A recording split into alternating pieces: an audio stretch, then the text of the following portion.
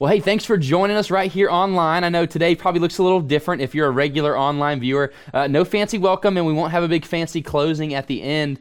Today, it's just me. It's just this conversation. It's just unpacking the text and seeing what God's Word has for us today. So if you've been with us over the course of the last several weeks, what you've noticed is that we've been in a series titled I Am. And the hope and the heart behind this series is that we've just been walking through these different I Am statements from Jesus and seeing what he says about himself, really and truly, right? If we want to know how we should see Jesus, we should probably consult Jesus on that topic. And so in the Gospel of John, he has these I am statements, and he's been laying them out for us. And so the last couple of weeks, we've gone over the fact that Jesus says, I am the bread of life. I am the light of the world. I am the gate, the good shepherd. And really, what Jesus is saying is, yes, I am these things, but on the front end of every statement, it's prefaced with that phrase, I am. And when you look back in your Bible and you look back in the book of Exodus and you see God reveal himself to Moses, he says, Moses, here's who I am. I am God. I am the one true God. I am the creator, the sustainer of all things. I am the one that's going to lead you people out of the wilderness. I am God. And so Jesus shows up on the scene and says, hey, hear me. I am the same as my Father. I and the Father are one. And here are the things that you have access to when you have access to me. I am all of these things truly. And I love that, right? I love that we've been seeing that. I think it's been opening our eyes to some new pieces, some new conversations about Jesus, to Jesus, right? To see some of what he wants us to see in himself. And so hopefully over the last couple of weeks, you've been taking notes and you've got to see pieces of Jesus that maybe you haven't seen before. You've got to see what he really wants for you and what he really wants you to understand about himself. Today is not going to be much different. Today we're going to dive right in and we're going to look at a different I am statement from Jesus. It's actually several statements wrapped up into one, but we'll get there. Now, another thing that we've been saying over the course of the last couple of weeks is really to understand some of these I am statements, we have to be able to put on our Jewish goggles, right? We have to be able to see what's going on, who Jesus is talking to, what they understand him to mean in a lot of these conversations. And I think a big piece to that is also understanding just how your Bible works, right? For us, we open our Bibles and we see book names, and then we see chapter breakdowns, and we see even further verse breakdowns, right? And what I think we don't always remember, or maybe you've never understood in the first place, is that your Bible wasn't originally written that way, right? It was one letter, or it was one gospel, or it was one poem written, and a lot of times even the first century church would just open it up and they would just read it as that one letter. They would just read that one gospel aloud, and they would just walk all the way through it. But for us, we kind of take a little bit of a different approach, right? We have those chapters and we have those verses, and it's a great way for us to cite sources and be able to go and reference certain things. But I think it's important for us to understand just how the original audience got these books, because when we do that, I think it sheds a light on stories like we're going to see in the book of John today. So today we're going to be in John chapter 14, but remember, no chapters, no verses, and so this is really just a follow-up conversation from chapter 13. And so I want to kind of lay out the scene in chapter 13 real quick. In John chapter 13, here's what all has happened. Jesus has just gone around the room. He's just been sitting with the disciples, and he's just said, hey guys, I want to wash your feet. And so he washes his 12 friends' feet, and then he gets done and he's like explaining to them just why he washed their feet, because Peter kind of wants to buck the system in this moment and say, hey, no, don't wash my feet, right? I should be washing your feet. And Jesus says, no, here's why I have done this. And he tells one of the very friends he just washed the feet of that he was going to betray him. Full pause, right? That also happens in chapter 13. Jesus washes people's feet, and then he tells all his friends in the same room, he says, okay, now that we've done that, here's what I need you to know. I need you to know that somebody in the room is going to betray me. Obviously, we know in hindsight, right? He's talking about Judas, but all the other disciples didn't know that. And so there's like, wait a minute, what's going on? Also, don't want you to miss that Jesus knew Judas was going to betray him, and it did not stop him from washing his feet. Another sermon for another day, but don't miss that in chapter 13. That's so good. There's probably a lot for us to unpack there, but again, for a different day, right? So he tells them, hey, I've done all this, but here's the deal. One of you guys is going to betray me. And then at the end of that chapter, the conversation kind of concludes with Jesus saying, okay, I'm going to go. And Peter says, I want to follow you. I'll follow you anywhere. And Jesus says, no, you won't. In fact, before the rooster crows, what you're going to do is you're going to deny me 3 times. Chapter 13 is loaded. Jesus washes their feet. He tells them Judas is going to betray them. And then he tells Peter he's going to deny him 3 times. And then we roll right into chapter 14. And what does Jesus do? Jesus, in the same conversation, the same setting, the same scene, after he's just told him that Peter, probably the most loyal of the disciples, the most outspoken, almost kind of their ringleader, right, is going to betray him. One of them, or is going to deny him. One of them is going to betray him. He says this in chapter 14, verse 1, "Don't let your heart be troubled. Believe in God. Believe also in me." Okay. All right. Jesus, you just told us that one of us in the room is going to betray you, for whatever that means, right? Jesus, you just got done telling the most outspoken, loyal guy in the group that he's going to deny you 3 times, and you're telling me, don't let my heart be troubled? You're telling me just relax, everything's going to be all fine? I don't understand, Jesus. How are you doing that? You want me to do that? You want me to not be troubled? You want me to relax? You want me to be okay? Okay, how? How are we supposed to do that? How are we supposed to overcome our fears, our anxieties that you just left us with, Jesus? How are we supposed to do that? Jesus gives them the answer in the back half of that verse, right? He says this. He says, "Believe in God, believe also in me." Jesus says, here's how you cannot be troubled. Here's how you can lean in. Here's how you can have faith in me. Here's how you can overcome these things. It is by faith in me. By faith. Believe in God, believe also in me. By faith. That's how you will overcome. That's how you will get over the anxieties. That's how you will get over the stresses. That's how you will get over the insecurities, by just believing in me. Have faith. Have faith in me. That is how you will overcome. Have faith that I will continue to be who I've said I am up to this point. Have faith that I will continue to be the guy that you've seen do miracles over and over and over again. Have faith that the person I've been is the person I'm going to be. And what he's really saying is, have faith that the God I have shown you I am is the God I will continue to be. So he says, here's the deal. You want to overcome, you want to not be troubled. Here's how. Just have faith. Believe that I will be who I say I am going forward, and believe that me and the Father are one. If you can do that, you can put your faith in the right place, you can believe in me, then your hearts won't be troubled. Then you'll understand that everything has a plan and everything has a purpose, regardless of whether you like the outcome or not. Just saying, just have faith in me. But then he gives them 3 truths to take hold of, right? Let's keep reading that. He says, "In my Father's house are many rooms. If it were not so, I would have told you that I'm going to prepare a place for you. If I go away and prepare a place for you, I will come again and take you to myself, so that where I am, you may be also. You know the way to where I'm going." So check this out. Jesus gives them 3 truths in the verses following. The first one is this. Jesus is not just simply going away, but he's going away to his Father's house. And the whole reason he's going away to his Father's house is to prepare a place for them. So he's saying, hey, don't let your hearts be troubled. Have faith in me. Here's what I'm going to do. I'm going to prepare a place for you so that you get to be with me forever. Here's how you can have some peace about the stuff that's about to happen. Here's how you can have some peace about the things that I've just told you all about. Just have faith in me, because where I'm going, and when I go away, I'm going to my Father's house, and the whole reason I'm going is to prepare a place for you. And then he says he's coming back. Then he says, have trust. Put that faith here in me. Have trust that I am not just going to prepare a place for you, but I'm coming back to get you. I'm coming back to get you, and I'm coming back to bring you with me after I have prepared a place for you. I'm coming back for my own.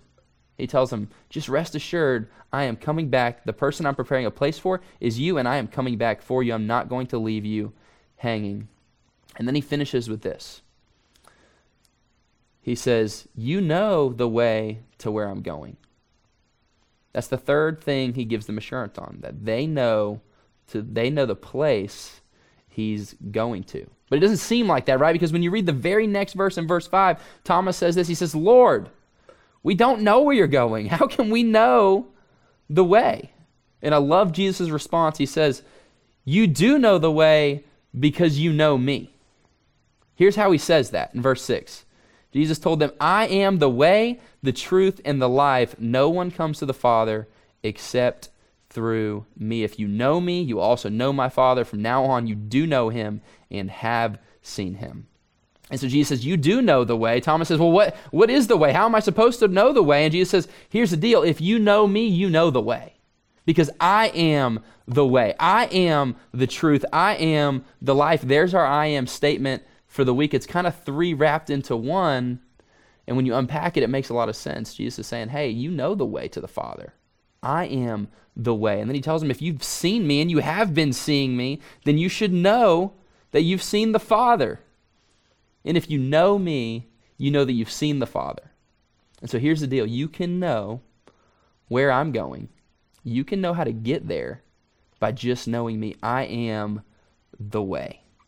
And I think there's a couple of things to note there, right? He says, hey, I am the only way. He's claiming divinity again to his disciples, saying, no, I am the only way to get access to the Father. They know that's a messianic claim, right? He's saying, I am this guy. I am God in the flesh. I am the way that you're going to get access to the Father. And then he gives them these two complementary statements, almost on the other side of him saying, I am the way. He says, I am also the truth. I am also the life, and that is how you can trust that I am the way. The fact that I am the truth, the fact that I am the life, they both speak to the reality that I am the way, that I am the Messiah, that I am the only one. That's how you can know. It's almost like this confident reassurance, this affirmation that when he says, I am the way, he means it because they know he's the truth. They know he's the life, and he's saying, here's the deal. I'm the way.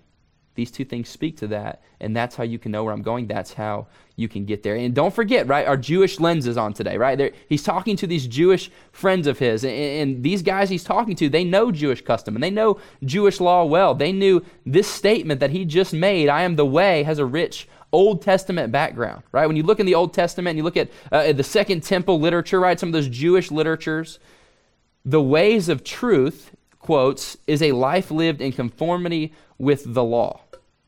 So he's saying, hey, I am the way. I am the one true fulfillment of the law. There's no blemish in me. I have done all of this the right way. This is how you can get to the Father, by trusting in me, not by keeping it yourself. And so they're hearing him say that, and they're like, wow. He's making the claim that he is got all of this stuff together. He has fulfilled the way of truth. He has lived that.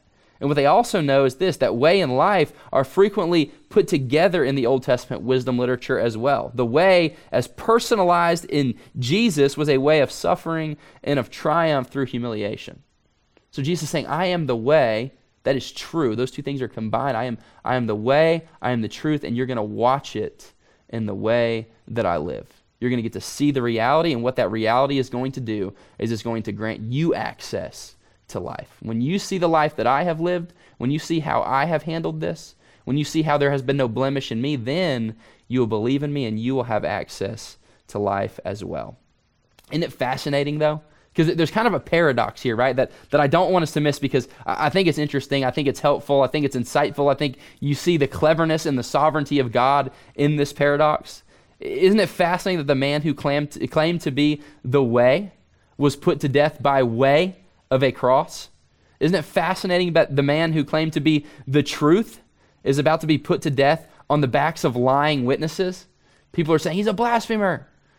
We've seen this, we've experienced this, he's not real, he's not true, he's not actually God. Right? The truth is going to experience death because of lies. Isn't it fascinating that the man who claimed to be the life would soon be lying lifeless for 3 days? Do you see the paradox? Do you see the tongue-in-cheek? Do you see the sovereignty of God over that? That there's some interesting things at play here where God says, yeah. Here's the deal. All of these things are true, and all of these examples will not hold him back. In fact, they will just further affirm who he is, because God does not stay dead. He does not stay lifeless for 3 days. On the backside of those 3 days, you see Jesus come back to life as the Lamb of God who takes away the sins of the world. That's the beauty of the gospel. That's the beauty of that paradox. You see him not stay there. You see him conquer death, hell, and the grave. He says, no one comes to the Father except through me. Jesus says, it's me and it's me alone. It's nobody else. It's no good works. It's no other religion. It is exclusive.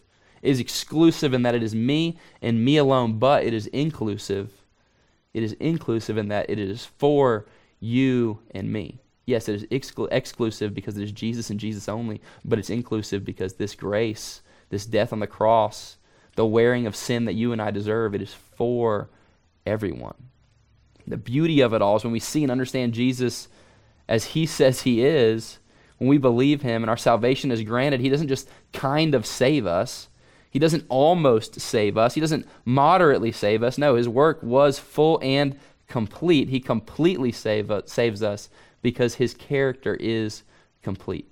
There's no partiality here. There's no, you earn a little bit of it, he gives a little bit of it. No, it is the complete work of Jesus because of who he is that's granted to you. He completely saves us. Check this out in these three statements. You see this.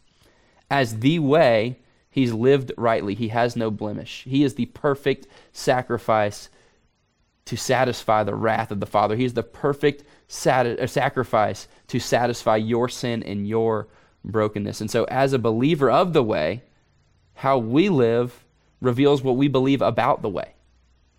Right? Because he is perfect. He is spotless. He has done that. He is the way. He has lived rightly with no blemish. And so for us, as we experience salvation, as we understand, man, I've been saved completely, we should have this innate desire to honor that. We should have this calling, this burden, this conviction on our life that says, God, you have shown me how to live, and then you have taken my place. So God, I want you to purge sin from my life. I just want to pursue you. I just want to trust you. I just want to chase after you. Do we do that? Do we strive? Do we strain? Do we try to see past the mundane, or do we just pursue those things? Where are we at when we understand that Jesus is the way? He has no spot, no blemish in him. And so as believers of the way, we should strive for the same thing. As the truth, right? He didn't just speak truth. Jesus was truth. He's right theology lived out because all theology points to Jesus. Jesus is the truth. There's no lie in him. There's no partially true theology in him. He is the culmination of God. He is the culmination of the Father. He is perfect. He is truth. He doesn't just speak truth. He is truth. And what we believe manifests in how we live. Do we believe Jesus fully for who he is? Do we believe in how he wants us to see him? Do we see him the way he wants us to see them? That's probably the most eye-opening part about the series is Jesus says, here's who I am. Do you see me that way, or do you see me some other way? Do you see me the way somebody else wants to see me? Do you see me the way some other ideology wants to see me? Do you see me the way your preference wants to see me? Or do you just see me for who I am? And if you do, how does that translate? Do you live the way that you're supposed to live after you see me the way that you're supposed to see me, or not? The way, the truth, and then the life. And as the life, he's going to be with the Father forever, and death will not have victory. She says, I am the way. I have lived rightly. It has been me. I am the truth. There's no blemish in me. I am God in the flesh, and then I am the life. He's going to be with the Father, and death will not have victory over him. He will be alive. Yes, he was in the grave for 3 days. Yes, he was lifeless for 3 days. But he did not stay there. And when he left earth, he left in ascension. Not through death a second time, but because God called him up and he went to be with the Father. And that's what Jesus is saying we will get to experience. Right? This is what we get to experience with Jesus. The same way when he tells Peter, you will be there eventually. And that should stir something in us, right? That should call us. That should compel us. That should stir us to right living, to right passion, to right posture toward people and God. And all three of these things, they have a name, right? When you look throughout the history of the early church, we've kind of put some labels on some of these things. And the three labels here are orthodoxy, orthopraxy, and orthopathy. Orthodoxy, right? What is that? That's that faithful teaching, those right beliefs. That is true belief. That is believing that right theology is good, that we shouldn't just skew it, that we should see Jesus the way he wants to be seen, and that everything we do starts with an understanding, a right belief of him. And then there's orthopraxy, right? And that's that faithful action. That's that if this is true, then it requires something of me. If this is true about him, then it demands something of me. If it's true about him and I'm his follower, then my life should be different, right? This is how I live. This is faithful action, orthopraxy. And then there's that third one, orthopathy, faithful affection. This one's kind of tricky.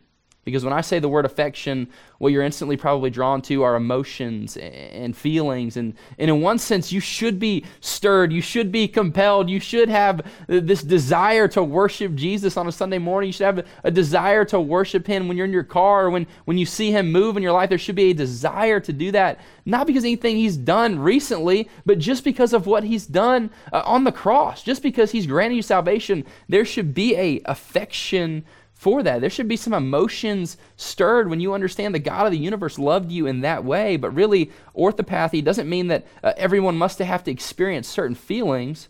It means Christians have a character which consists of holy temper, such as love for God and neighbor, faith, hope, peace, humility, and these other fruit of the Spirit. And really and truly what Wesley calls in one of his sermons, the marks of a new birth, right? That's what this affection is. It's this different posture. It's the fact that you were dead in your trespasses and sins, and now you're alive and you're a new creation. And with a new creation comes a new calling and a new understanding of how we love God and how we love the people around us. Is that you? Do you have that posture? Do I have that posture? Are we full of churches with people that have that posture or not? Because a right understanding of Jesus when he says, I'm the way, the truth, and the life, are a right understanding of all three of these things, and they compel us to something different. Do we have that? If you look at your life right now and you say, wow, Jesus has fully saved me, complete in salvation, I should be experiencing these things. Are you? Are we? Are our churches experiencing those things, or are they full of people who are just wildly complacent? From your mouth, does there flow right teaching? Is it right beliefs? Is it the truth of God's word, or is it just whatever we feel, whatever culture says? I'll take some of this and some of that. And then with our life and our actions, are they reflecting actions the Father desires of you? Are you able to love your spouse the right way when nobody else is looking? Are you able to treat people who have wronged you the way the Father says to treat those people? Are you able to love people in spite of who they are or what they've done? Are you living in a way that is holy and blameless? Are you pursuing holiness? Are you pursuing it with the way that you live, with the way that you talk, with the way that you act? Are we doing these things? Because these are the marks of what it looks like to lean into the fact that Jesus is the way, the truth, and the life. This is who he's saying he is. And so as followers of his, we should have a different posture altogether. We have a different calling altogether. That doesn't look like the world, but it looks like Jesus. And he said, here's how that should look. I am the way, the truth, and the life. And when Jesus tells disciples these three things, he's simply telling them, I save. I save now. I save later. I save completely. I save fully. I save with an eternal scope that you don't yet understand and can't grasp. But Jesus is saying, I am the Savior of the world, and here's where salvation is found. It is found in me alone. And so maybe for the last 20 minutes, you just got done hearing me talk to Christians, really and truly asking if they hear those things, if they see those things, if they believe those things, if those things are true in their life. But maybe this morning you found us online and you're not a Christian. Maybe this morning you found us online and you're just a little more curious about Jesus than you had been in the past, and so you just decided to stay a little bit longer. I want you to hear that. I want you to hear that Jesus saves completely. That in your brokenness, when lies are trying to reign supreme, he is the truth. That when it feels like you're overwhelmed by the thought of death or depression or anxiety, that he is the life. And that when you're not sure what it looks like to spend an eternity with God or some abstract idea of God, Jesus is saying, hey, it's me. That God you're searching for is me. I am the way. I am the one that will give you access to the Father. Maybe that's you for the first time. Maybe you're just hearing that and you didn't understand just what Jesus is saying when he says, I'm the way, the truth, and the life. This morning I want you to hear that the dumbed down version of that is that Jesus saves, and he wants to save you. He wants to save us once and for all. He wants to save us daily from those things that we struggle with and the things that we have not relinquished over to him. But the reality is that Jesus, when he says, I'm the way, the truth, and the life, is he's saying, I am here to save you from your sin.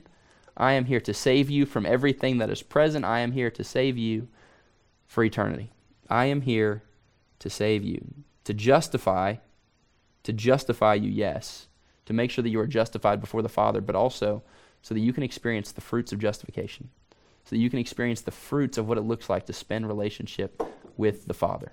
It's a phenomenal place to be. If you have questions about that, I want to encourage you, reach out to us, ask us what it looks like to take a next step in having a follow-up conversation. Usually there's questions, right? When you hear things like this and they're spoken in absolute, we have a lot of questions. And so we want you to reach out, find our contact us card on the website. We would love to answer any questions that you might have. But for you, Christian, listening as well, I want you to hear that when Jesus says, I save, I'm the way, the truth, and the life, it requires something different of us too. So the challenge this week is search your own heart. Ask God to join you in that. Ask God to reveal things and start to posture yourself in a way that is worthy of the guy who says, I am the way, the truth, and the life. Let's pray. Father, thank you for your word. God, thanks that you're just revealing things to me in Scripture over and over and over again throughout this series. God, thanks that I'm getting to see pieces of your character that maybe I haven't seen in a long time, or God, maybe I haven't seen clearly. And so, Father, this morning, I pray that you would just be with the same ears that are listening on the other side of a screen. I pray that you would reveal yourself to them, God. I pray that you would make yourself known in a right way, God. I pray that there would be no competition with false ideologies, with false thoughts. And God, I pray that you would just show them that in you being the truth, in you being the life, means that you are the way, and you are the only way to the Father, God. I pray that you would work on hearts this morning. We love you. We praise you in Jesus' name. Amen. Well, thanks for joining us. I know normally we have a nice little closing and it'll kick to somebody else here, but I wanted to say this is just really a snapshot of who we are at the Orchard, and it's just a little picture being here online. If you want a full picture, you can join us at one of our 4 locations. I know we have location pastors at all 4 locations who would love to shake your hand, get to know you a little bit better, and we have some really awesome people at all 4 locations as well who would love to get to know you. And maybe as you do that, you dive in and you see what it's all about. You get an honest reflection of who we are. But I wanted to let you know this morning, this is just a snapshot of who we are, and we would love to have you take us up on a full experience with us at the Orchard. Can't wait to see you guys next week.